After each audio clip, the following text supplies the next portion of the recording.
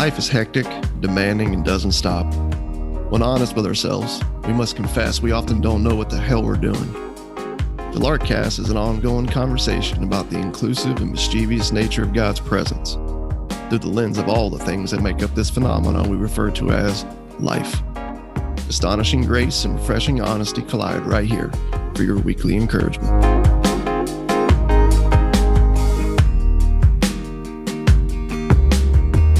Welcome, folks, to the Larkcast. Yes, the Larkcast. It's Tuesday. We've got some good news for you. We're about to get kicked up here with some hangouts in LA with just larks spread throughout this city, various get-togethers. It's called the Lark Tour. If you're unfamiliar with it, head over to larksite.com. Check it out. We'd love to come to your city as well. But here's the thing. We've got an episode for you that I feel like is right at the very heart of everything we're longing for in the name of living into the peace, the rest, the freedom that Jesus has promised. It's everything that we need to know and believe in helping those that we love and care about, like our spouse, our neighbors, our children, right? Our coworkers experience this rest, this freedom, this peace, this joy. And we're going to dive into that. So unlike the normal Larkcast, where we have some fun bantering back and forth, which we know you enjoy, we're just getting right to the guts of it today. Because here's the thing. Here's the thing that I find in my own life and continue to find in the lives of people everywhere as I travel and get to hang with people. Most of the time, I find that and those that I get to sit with, our faith feels as fragile as a house of cards. Our faith feels as fragile as a house of cards. And that might be a little bit of a problem, seeing how when you get to Galatians chapter 2, verse 16, the scriptures declare that everything comes down to faith. Faith. It says, yet we know that a person is not justified by works of the law, but through faith in Jesus Christ, Galatians 2:16. Now, on one hand, that can be one of those like rut-row, you know what I mean? Because again, we know the fragility, man, that we face and we feel. But the reason why I feel like I'm so excited about this episode, and the reason why I want to dive into this thing with you, Jameson, who's with me today, by the way. What's up? is because what we're seeing in the actual scriptures that are written here shows this element of faith to actually be really, really good news for all of the frail people like me and you and everyone else in the world. And that seems to be opposite of what I generally think of when I talk about and hear about, right? Faith. Because here's the bottom line. Even the best of us are attracted to false gospels. Even the best of us seek out things that allow us a sense of control. And when I say that, the reason, and I guess you could say the reason why I say that is right here in Galatians 2. We have Peter, the disciple of Jesus, a leader among the disciples, who became an apostle, who went on to write epistles in the scriptures that we read, is in a moment of being attracted to, right? Of pursuing, of living into a false gospel. So let me read this text for us, man. We're going to pick up where we left off. If you're new to this, feel free to check out the last episode. We're in chapter 2, Galatians. I'm going to read this, Jameson, and we're going to roll, bro. You ready? Ready. Here it is. Verse 11. But when Cephas, this is referring to Peter, when Cephas came to Antioch, I opposed him to his face, Paul says, because he stood condemned. For before certain men came from James, he was eating with the Gentiles. But when they came, he drew back and separated himself, fearing the circumcision party. And the rest of the Jews acted hypocritically along with him, so that even Barnabas was led astray by their hypocrisy. Verse 14. But when I saw their conduct was not in step with the truth of the gospel, I said to Cephas before them all, if you, though a Jew, live like a Gentile and not like a Jew, how can you force the Gentiles to live like Jews? Verse 15. Paul says, we ourselves are Jews by birth and not Gentile sinners, yet we know that a person is not justified by works of the law, but through faith in Jesus Christ.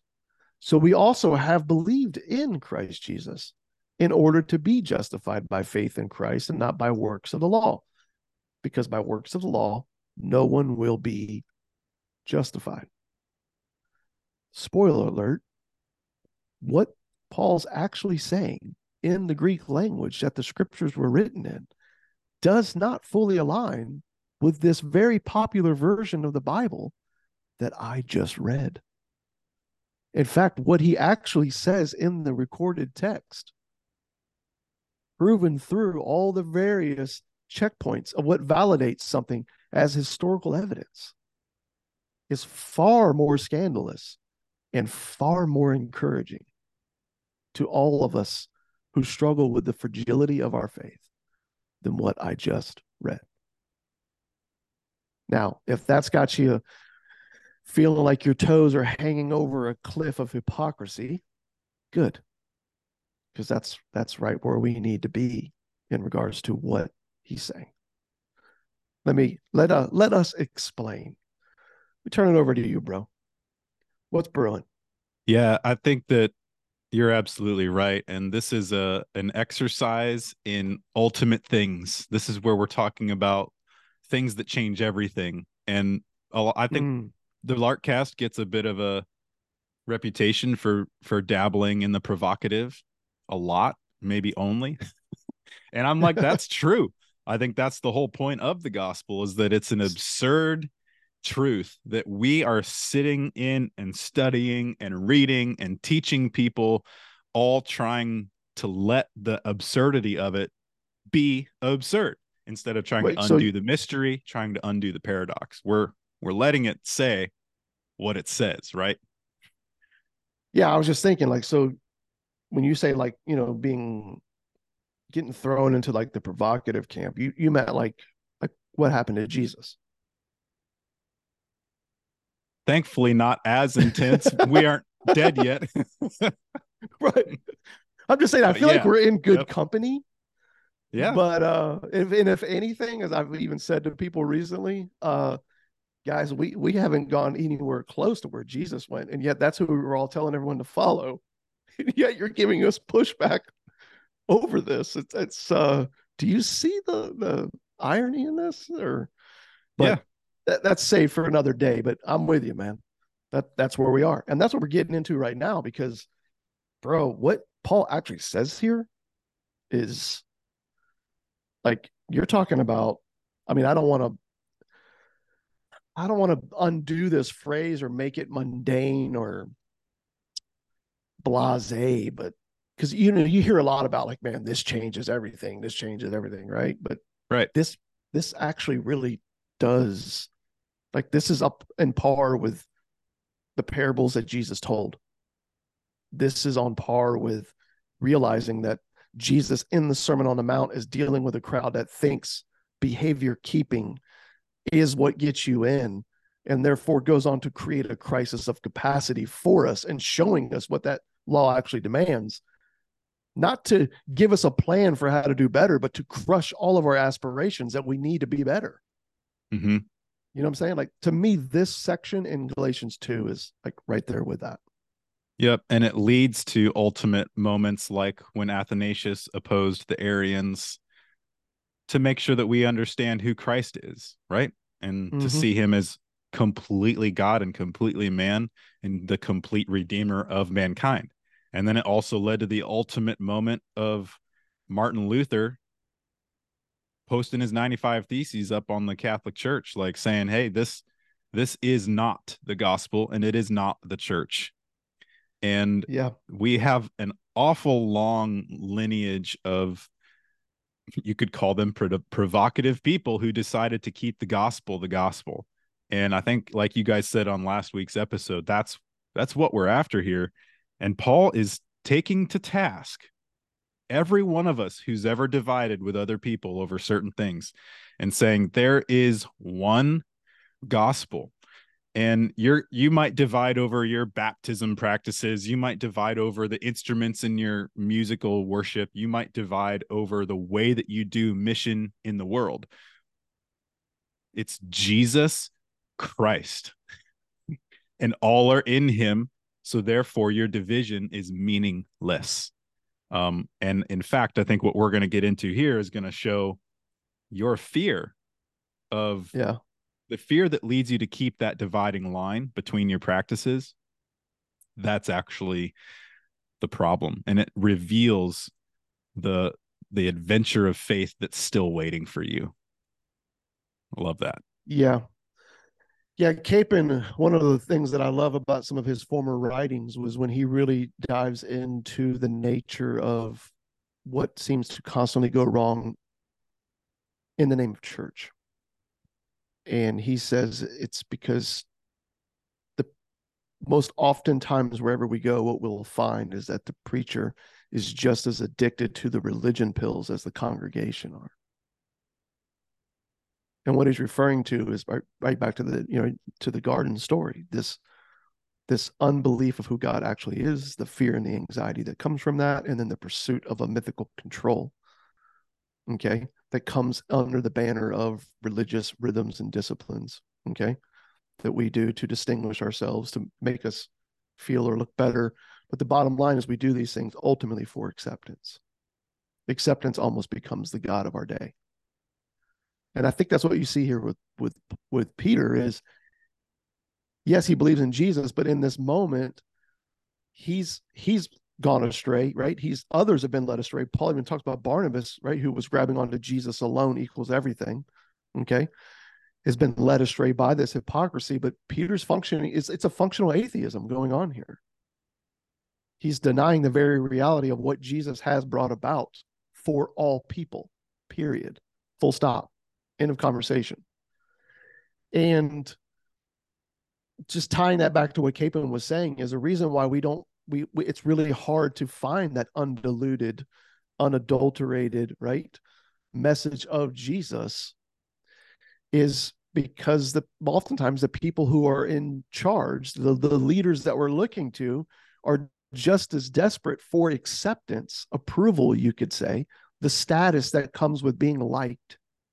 They're just as desperate for that as all the people they're seeking to lead. And so here's Peter engaging the Gentiles, but once the circumcision party comes up and threatens his sense of status, his sense of security, he moves, like he almost grabs onto a false identity about who he is and pulls back from them. It's like a middle school lunchroom scene. When you're hanging out with that neighbor, right, who's been your neighbor since kindergarten and you've always been buddies, but he's just not that cool. And now you're in 7th grade, right? And you're starting to click with the guys, you know what I mean, on the wrestling team or whatever. Yep. And so you're hanging out with your neighbor that you've known from kindergarten at the lunchroom table, but then they walk in the room and all of a sudden you're like, yeah, man, I got a dip. And before long, you're like ignoring this buddy out of this fear of acceptance. We laugh about that in the middle school lunchroom, but bro, it's everywhere. It's everywhere. That's the story of humanity. And it's so funny because it's coming, you see it at play in the people who seem to be so confident, so courageous, right? The catalyst for change in the world. And meanwhile, they're the most insecure in the room. Yeah. Oh, it's just so sad, man. So sad. And that's what you're seeing here, right? With Peter. Yep. That's the bottom line. Yep. Imagine Abraham and Moses getting in a fight. Like half of the book of Acts is devoted to the story of Peter, and half of the book of Acts is devoted to the story of Paul. You got your two biggest wigs right here, allegedly meeting for the first time, right? I mean, that's kind of the picture we get, is that Paul's never gone to Jerusalem to sit down with these guys before. Yet his 18-year ministry is legit and doesn't really need anybody's proof, doesn't need anybody's approval. He shows up and sits down just like one of the apostles. And calls Peter out, right? It just doesn't get any more tense than that. You could make a great movie out of this. So it'd be a good one. Yeah, you've got Paul saying words that I feel like this whole section we read, just 11 through 14, unexpected. They're words you just easily glance and read right over. When I saw that they were not acting consistently with the truth of the gospel. So this is a bit of a plot twist for me, Russ, because so much of what we've talked about in Lark is, yeah, the gospel's not about how you act. It's not Yeah. about the things that you do. It's not about justifying your place in God's eyes or in his kingdom or anything like that. And that's completely true. But you see Paul showing us here where that finally meets, where that rubber meets the road. He's showing us Yep. where behavior does indicate something that you need to pay attention to. And where that is when your behavior completely contradicts what you're saying the gospel means. And Peter, Right. on paper with Paul, they're in the same boat. They say the same things, they write it down the same way. But when Peter starts treating Jews differently or treating Gentiles differently because of the Mm-hmm. presence of Jews, now you have this, wait, you're basically obliterating what you said you believe about the gospel and how you're behaving toward humans. Mm-hmm. And if that doesn't sound like an issue going on in our world today, I don't know what does. We've got all kinds of different factions and divisions, and the reason we care so much about it and the reason I will never stop talking about it is precisely because we divide people from good news in the name of sharing good news. And here's why: because we're obsessed with methodologies. We're obsessed with doctrinal statements. We're obsessed with a whole bunch of things Jesus never said. And that's kind of like what's happening right here. Instead of the Mm-hmm. methodologies, the ways that you get good news out, the ways that you do church, what we're trying to say is there is a message at the core that truly has already changed everything and therefore can change everything in you about how you approach the world and live in the world and see yourself. When you let that good news be good there, when you let that message be what it is in an unadulterated form, in an Right. unmodified way, bro, it's going to change your life. You've never understood the peace that surpasses understanding. None of us have. And that's because we've never let the gospel be as absurd as it really is. So if you, I think people can be a little bit bristled sometimes under the tenacity of Lark and our willingness to really get into some of these conversations and debates. And I think that's really good because there is one message at the heart of the gospel that truly changed everything. And that's what we're after. We are going to contend for that until our dying breath and let Mm-hmm. everything flow from it. And that's harder than it sounds. It really is. It's far too easy for people to take the words of Jesus and turn them into another book or methodology or cool thing that you're going to go and do together, not realizing the behavior you exhibit is actually undoing the message that you initially proclaimed. And let's be clear, Paul's not saying Peter is condemned in the sense of going to hell or being no longer justified in the sight of God. Right. Paul's saying the issue at hand, there's no argument. Like Peter is off his rocker on this one. And there it is. We're Yeah. back to the tension. Yeah. And he's not saying you need behavior to prove that you're a believer. You need behavior, better behavior to be a believer. Right. And that's I think where the gospel gets undone. It's where it gets nullified.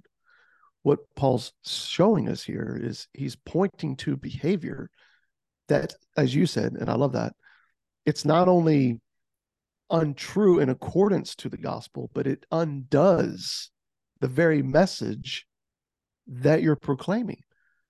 What you're doing here has led people astray. This hypocrisy, right, has led people astray from the only news, the only permanent good news in the world. And you're right, man. It's just about that condemnation. One of the things that Michelle brought up, which I thought was pretty cool, just in looking at this, is he says we all love the verse in John 3 where Jesus declares that he did not come into the world to condemn the world. What we forget is the very next verse where Jesus explains that he did not come into the world to condemn the world. Are you ready for this? because the world already stands condemned. It's like the world just, right? Like it's in reference to that spirit of self-reliance that runs in our veins. You know what I mean? That spirit of self-reliance that runs in our veins has already and always has been, right, condemned. It's a dangerous thing. It dismantles lives. Yeah. It dismantles entire societies. The good news is, which I think is where Paul gets to with Peter, is like, hey man, what you're running in here, it's not true. Okay. And he makes the case for that. He makes the case for that. What you're running in here is not true. If we ourselves, as in you and I, right? Paul says, you and I, Peter, are Jews by birth and not Gentile sinners, yet we know from the scriptures, okay, that a person is justified not by the works of the law, but through faith in Jesus Christ, man. What are you doing here?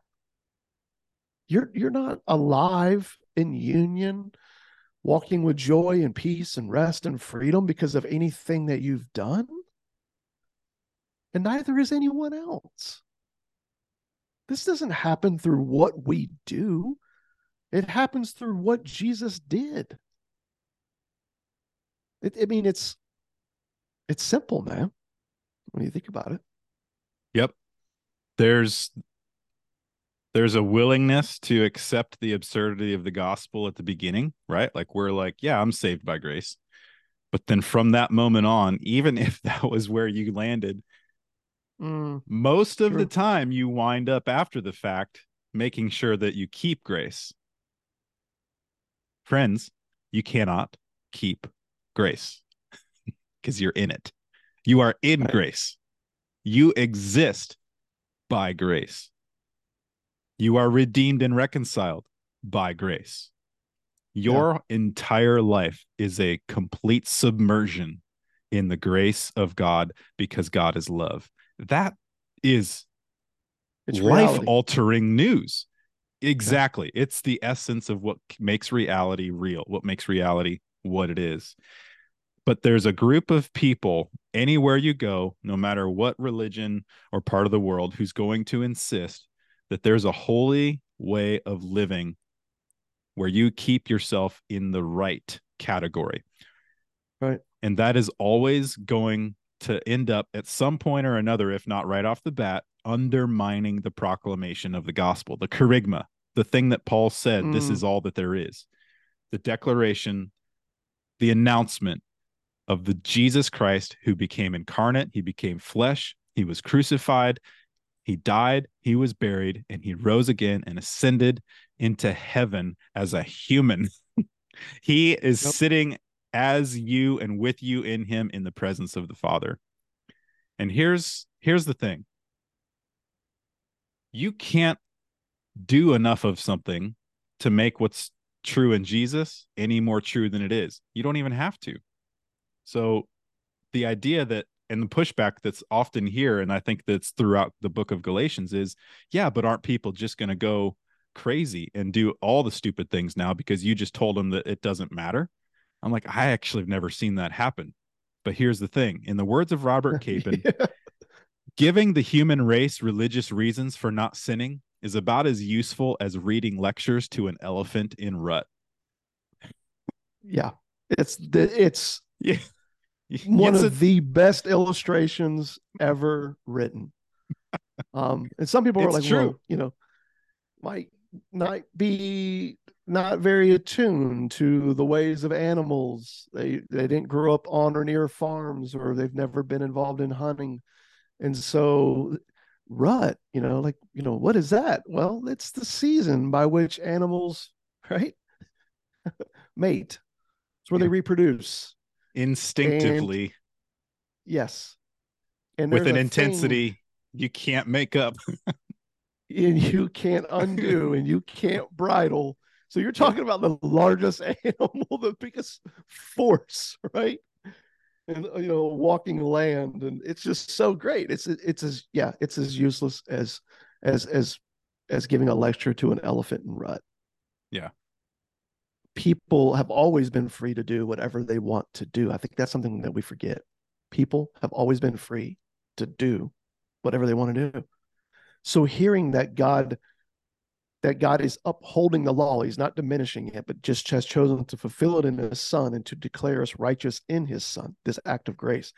That's not undoing that reality by any stretch of the imagination. It's also not God saying, yeah, you should go do really dumb things that bring harm to you and hurt to others. Like, no, the scriptures are full of the Lord teaching us what is good and beautiful, right? Where wisdom's found in walking in certain things that lead to our harmony, both personally, but also with our fellow man. I think the confusion in the religious world is we drag that into the equation of how our union with God comes about. That's the confusion. That's the undoing of the gospel, the nullifying of the gospel that Paul is so adamantly rebuking in this book. Stop dragging behavior of any kind. Stop dragging religion. Stop dragging your rhythms and disciplines. Stop dragging your ethics, right? Your individual morality into the union that has been brought about by Jesus Christ with his creation. Those things are good. They're beautiful when they're placed in their right buckets. But they are not the gospel. They are not Christianity. The New Testament is not about behavior change. The New Testament is about forgiveness. Forgiveness of sinners so they can see what God's like and begin to live and walk in that joyful reality. And everything else flows from there. Now, here's where it gets tricky, though, because I'm just going to go ahead and say this. We live in a time, dude. Let me back that up. We've always lived in a time. Exactly. Good move. Yeah, right. You have to, man. You got to just start saying it this way. It's the same thing I try to do in the conversation. It was like, well, the problem with the American church. And I'm like, bro, come on. It's just people, the church, universal. All right. It's not just an American thing. It's everywhere. Mm-hmm. Humans want control, bottom line. So I think what gets hard here, and what I've found throughout time, is like it's in seeing what Paul's saying here and in the next couple of verses about being justified by faith, that the camp split. And it seems like there's a should camp and a shame camp. I've talked about this before. I'll make it really quick.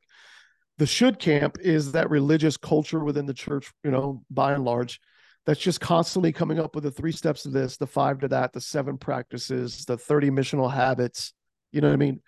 The 7 disciplines, you know what I mean?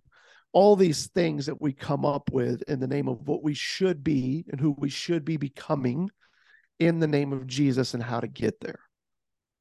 All right.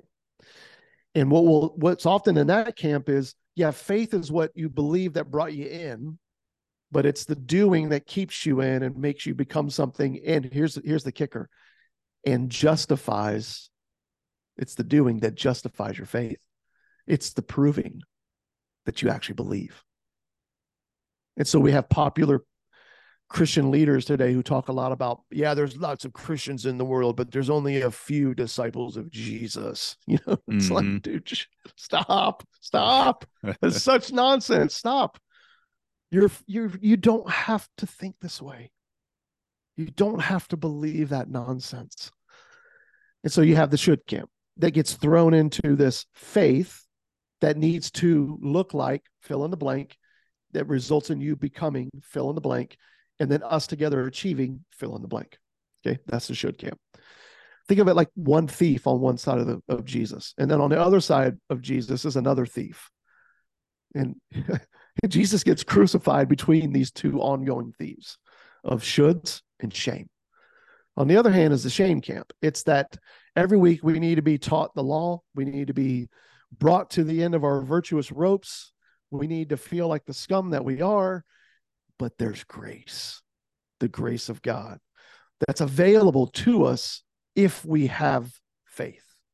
And it's our faith that justifies us. It's our faith, you know. So then in that shame camp, it's every week hearing about your brokenness, but there's grace. Let's have faith, right? And it's just over and over and over and over and over again.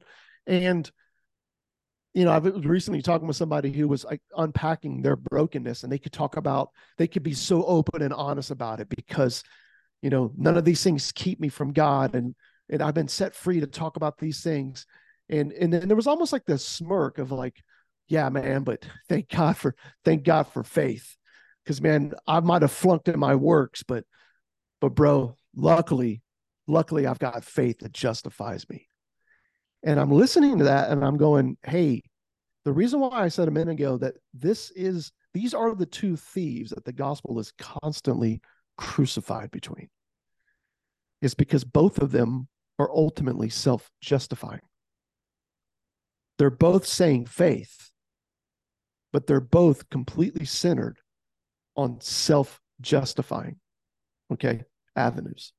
The justifying of ourselves through our faith, whether it's in pursuing the shoulds or if it's feeling the shame but rejoicing in grace. And I think that's kind of where Paul's moving everyone in this chapter. He's showing the ridiculousness of Peter's behavior and the danger of the hypocrisy, but then he moves the conversation to faith and how it's faith alone that we're justified. Yes, in our flesh, yes, our self-reliant nature is condemned because it's death. But Jesus doesn't come to condemn. He actually comes to save, to set us free, and this he did. That's kind of what Paul's getting at, right? But what I've noticed is people will read this text and go, well, man, that's the case, which is kind of how I began the podcast. Then we really need to focus on our faith, man, and get it right. Mm-hmm. Which is actually the opposite of what Paul's saying here. And bro, that's why I said I could almost throw this text into like that top 3 ahas for me in my 24 years of being being alive to reality. Yep. In Jesus. I think that when you've spent your whole life saturated in the way of the law and you discover the grace of God, what you call faith, at least initially, but for a lot of people for their whole lives, what you call faith, you actually use all of your law vernacular to explain it and understand it, which means you are treating faith like works. You are treating faith like law. You might use the word faith, but I'm not actually convinced that you've let yourself get opened up all the way by it. And here's the kicker. Unconditional.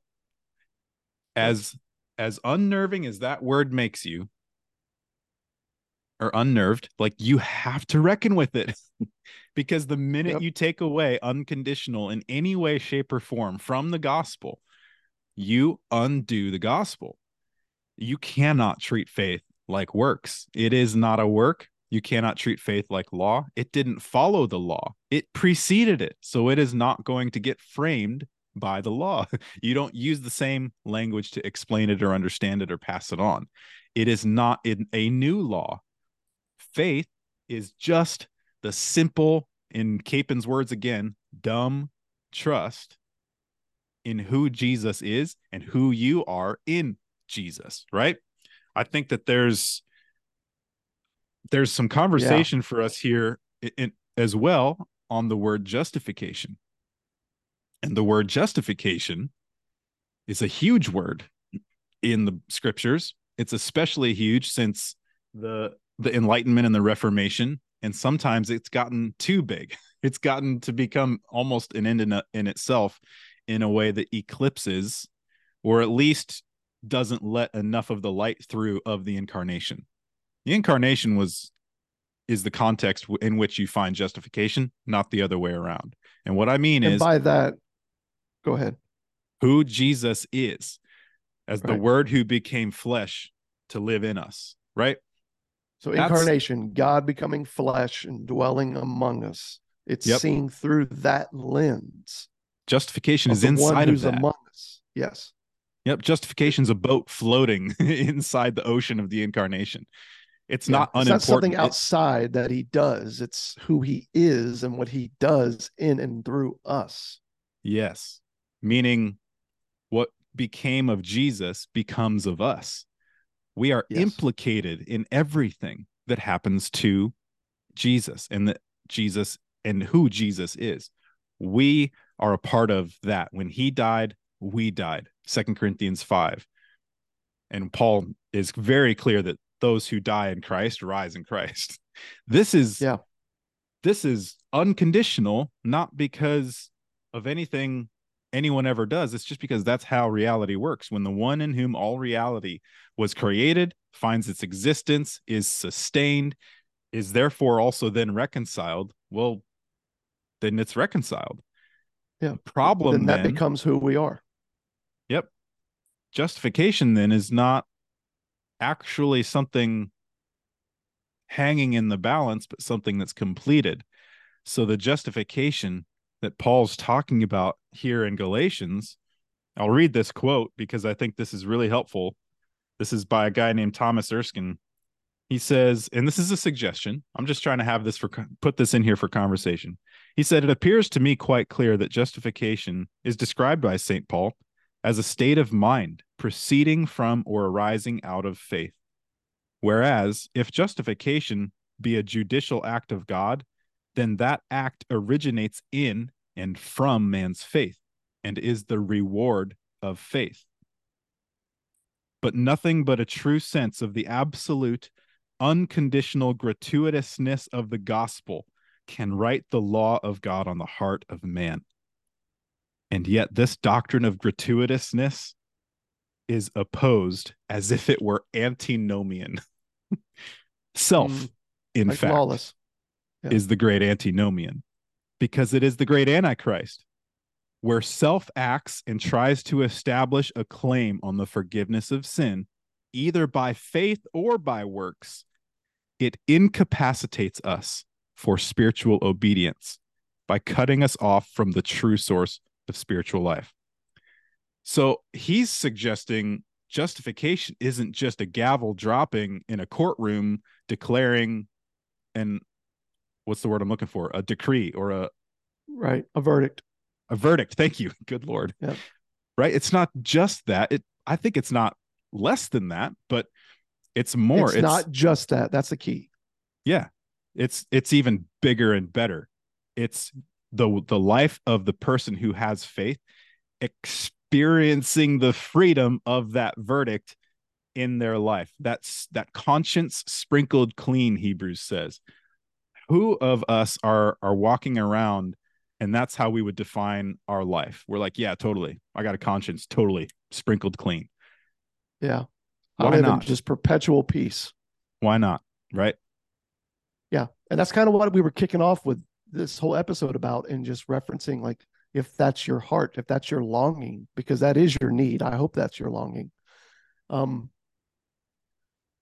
when I say your, as hopefully everyone understands, I'm talking about your, our, we, you, me, all of us. Like this is. Yeah.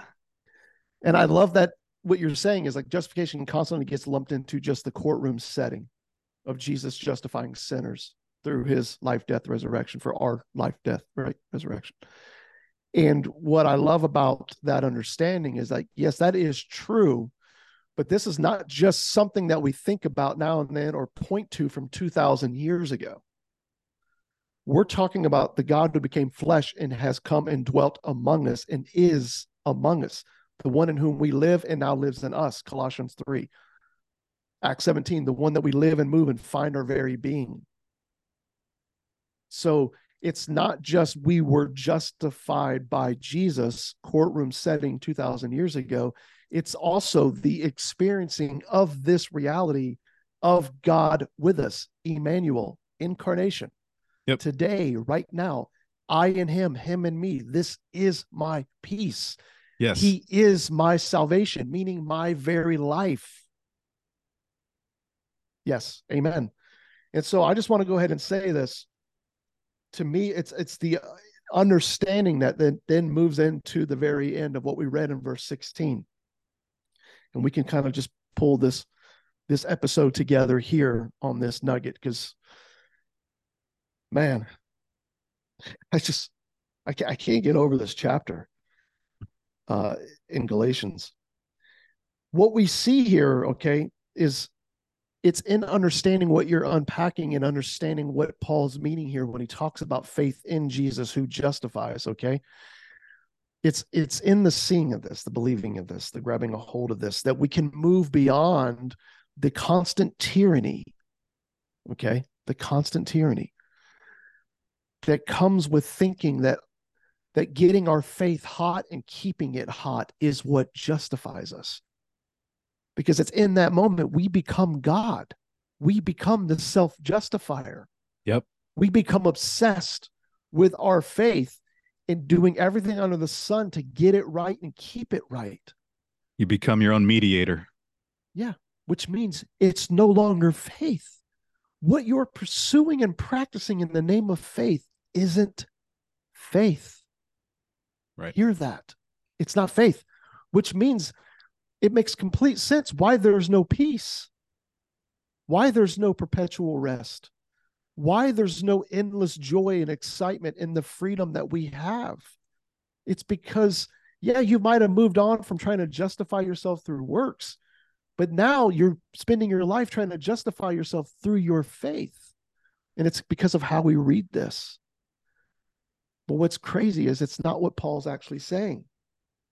Christ Jesus, in verse 16, Christ Jesus is the subject of the word faith. He's not the object. In the original Greek language that we can find that Paul's using here, it's a subjective genitive. At the top and at the bottom of verse 16, Paul's referring not to our faith in Jesus Christ, but to the faithfulness of Christ Jesus on our behalf. Bro, that literally changes everything. It changes everything. The King James Bible actually gets it right when you study this in the text. This is how it actually reads according to the Greek.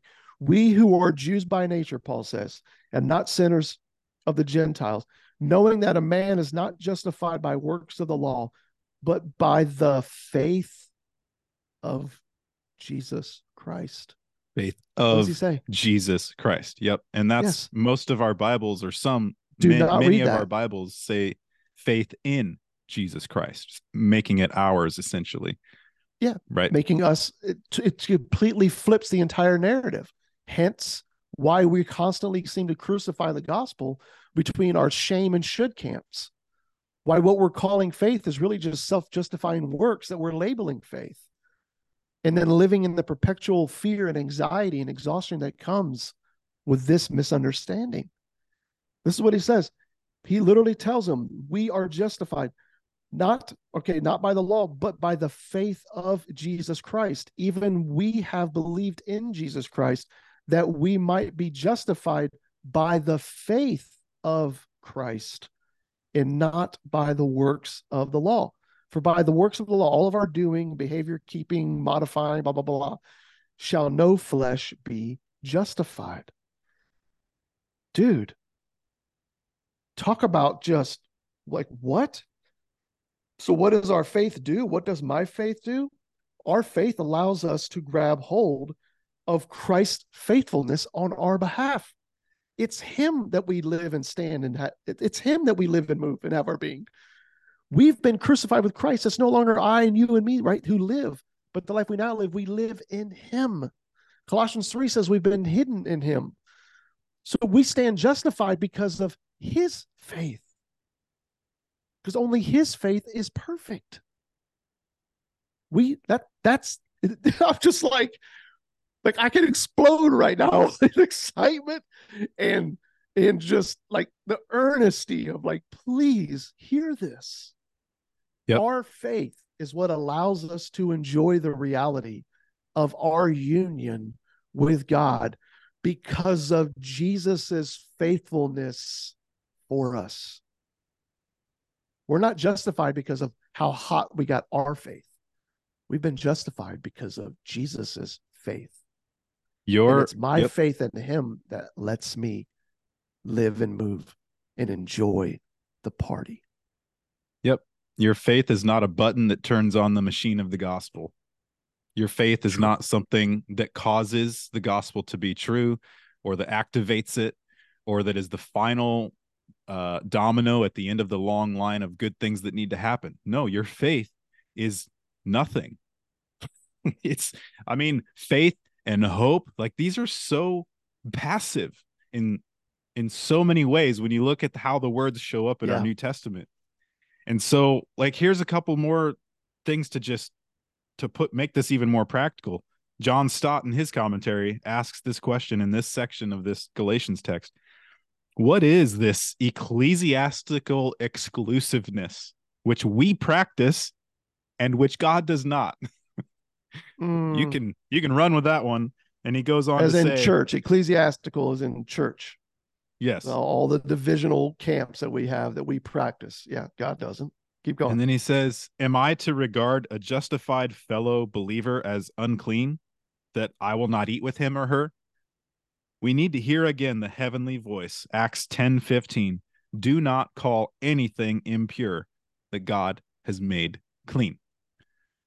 Bro, it don't get any, it doesn't get any clearer, plainer, simpler than that. Yep. And we it's don't just believe such a beautiful invite to me and you and everyone else. We don't believe in good works. We believe in Jesus. Yes. Yes. And as Jesus lives and moves in and through us, he bears the Spirit, right? Him that bears the fruit of his existence in and through us. Yes. And amen for that. We're all for walking in and carrying out and living into all the beautiful things of God. Yeah. We're just realizing that they're only good and beautiful when they're of him. And they're always and never good when it's that fearful, anxious, right? Religious nature in us that's trying to produce them. Yeah. If you have to compel somebody, right? That word compel shows up several times in this book. It's actually force. When you have to force people to do certain things to prove their faith, the book of Galatians is saying that's not faith. And I'm convinced also, if you have to teach evangelism, then the message you're giving people isn't good enough. If you 100%.